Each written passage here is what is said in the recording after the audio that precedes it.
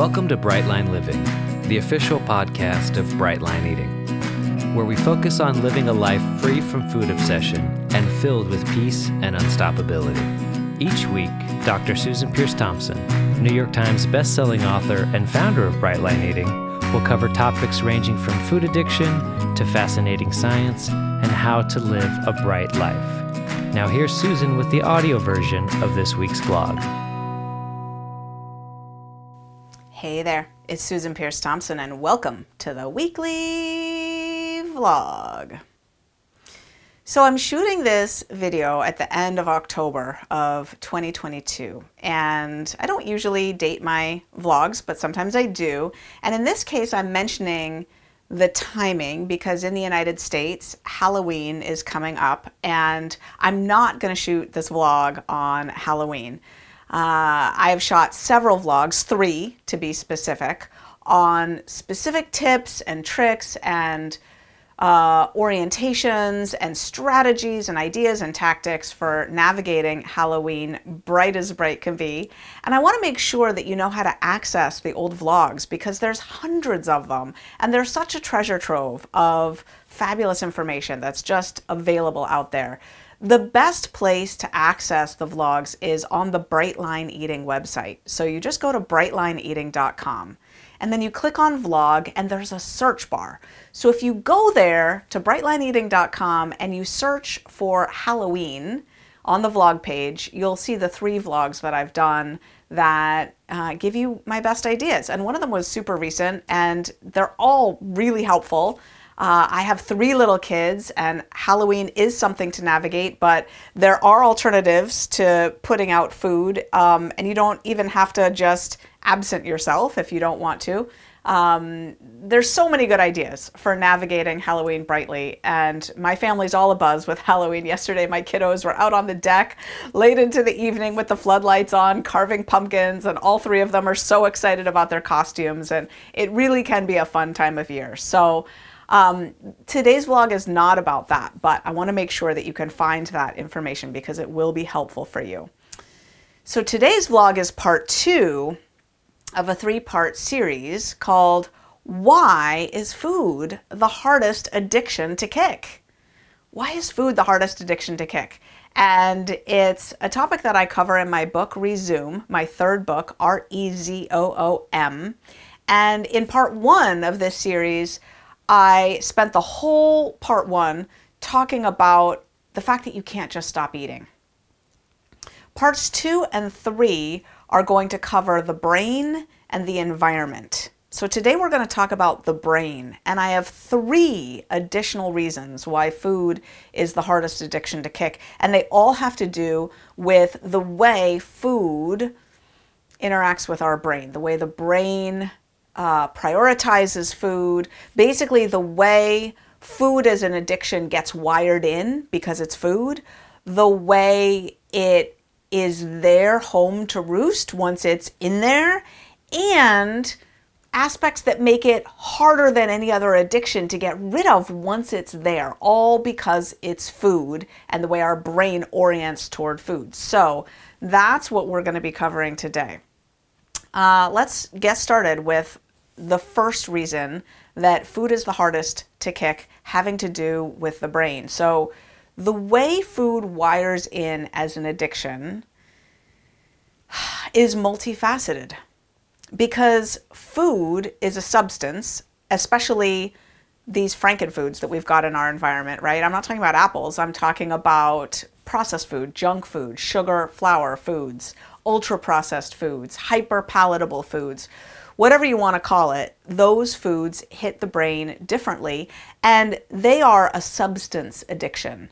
Addiction to sugar, for example, is like addiction to cocaine or to heroin. It's a substance that you ingest, and that substance floods the nucleus accumbens with dopamine, causing dopamine downregulation, causing a feeling of irritability and restlessness and discontent until you again can get some more of that hyperpalatable food into your system, putting you on an every couple hour loop of needing another fix.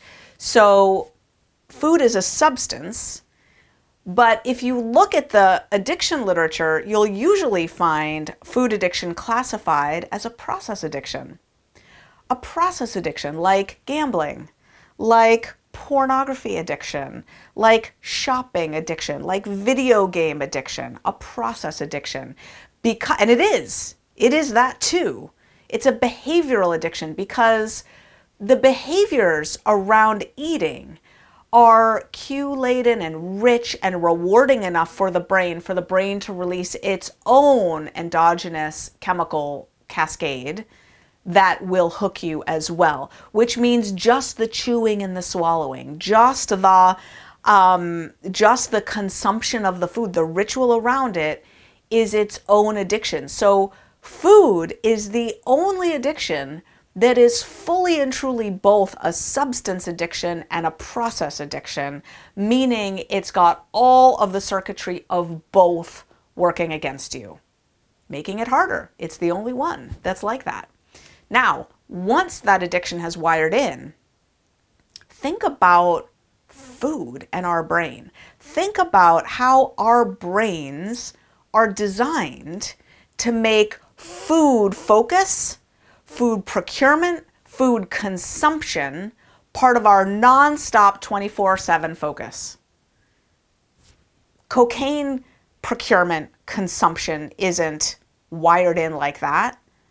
Cigarette consumption procurement isn't wired in like that. Caffeine consumption procurement isn't wired in like that.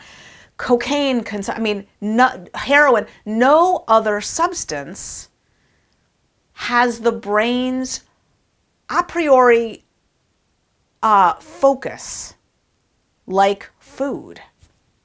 And so food addiction isn't just hijacking the addiction reward centers of the brain. It's also hijacking the brainstem, which is involved in swallowing and the sort of, choke, cough, reflexy type things like the actual mastication and the getting down of the food.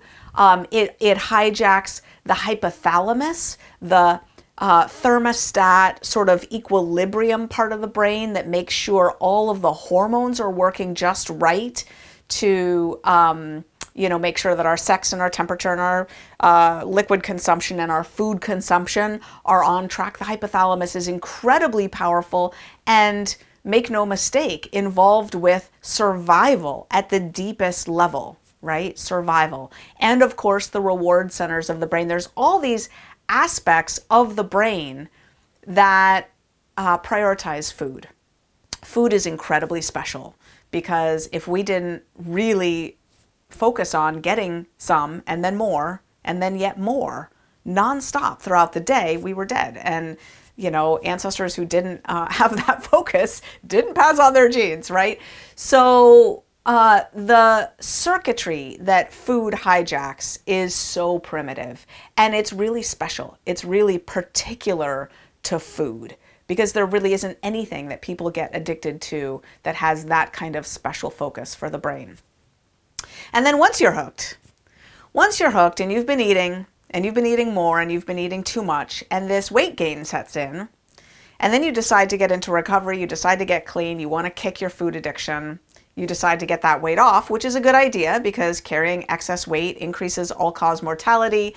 It's incredibly unhealthy to carry around lots of excess weight, so you want to get that weight off. But now the challenge is that your brain was designed to resist the release of adipose tissue. And it resists it by configuring your hormones, changing your hormonal profile to force you back to eating, but not just eating, but the type of binge eating that is particular to food addiction, the type of voracious eating, the type of uncontrollable eating, the type of compulsive eating that is specific to food addiction. That's how your brain changes its internal thermostat from a hormonal perspective, specifically increasing ghrelin, a hunger hormone, decreasing leptin, a satiety hormone, decreasing a couple of different thyroid hormones, your metabolism, slowing down your metabolism, basically stacking the odds against you so that you're forced to gobble more food to drive you back up the scale. And so there's no other addiction that's like that. So if you think about what healing the tissues that are impacted adversely by alcohol resultant. So alcohol affects the liver. When you stop drinking, your liver goes, oh goodness, thank you. Thank you. And your liver cells and tissues start to heal. But the healing of your liver doesn't release powerful survival related hormones that force you to go back to drinking alcohol, that create powerful cravings for alcohol. That doesn't happen. What a terrible loop that would be to be stuck in, right? When you stop smoking cigarettes, when you stop nicotine, your lungs go, oh, thank you. And your lung cells and tissues start to heal. And what doesn't happen though is your lung tissues, as they're healing, don't release a hormonal barrage that make you out of your mind driven to go smoke cigarettes. That doesn't happen, right? There's just a body alignment around, oh good, we don't smoke anymore, right? Now there might be some mental craving and so forth as your dopamine receptors heal. That's standard with all addictions. But there's no other addiction that creates an unhealthy side effect of damage to the body that when it starts to heal, drives you back to the primary addiction. It's just an insidious loop. So if you have noticed that you have an addictive relationship with food, I encourage you to try Bright Line Eating. It really works. And if you've noticed that it's hard, if you've noticed that it's really hard, if you maybe gave up drinking a long time ago or smoking a long time ago, if you've kicked other addictions and you're noticing, oh, Nellie, this one's harder, I just want to say, you're not making that up. You're not making that up. I've been addicted to just about everything hard that one can be addicted to. Not all the things, but crack cocaine, crystal meth, cocaine, alcohol, caffeine, cigarettes, sex and love addiction. I've been addicted to a lot of things. And I just got to say, food is unequivocally the hardest addiction to kick. And so now we've covered 4 reasons. Between part 1 and part 2, we've covered 4 reasons. I've got 3 more reasons. They all have to do with the environment. And they're specific to food, absolutely unique to food. And I will cover those in part 3 coming up next week. And that's the weekly vlog. I'll see you next week. Thanks for listening to Bright Line Living. Please post a review and subscribe to our channel. Interested in learning more about Bright Line Eating? Visit ble.life/podcast to find out more. ble.life/podcast. Have a bright day.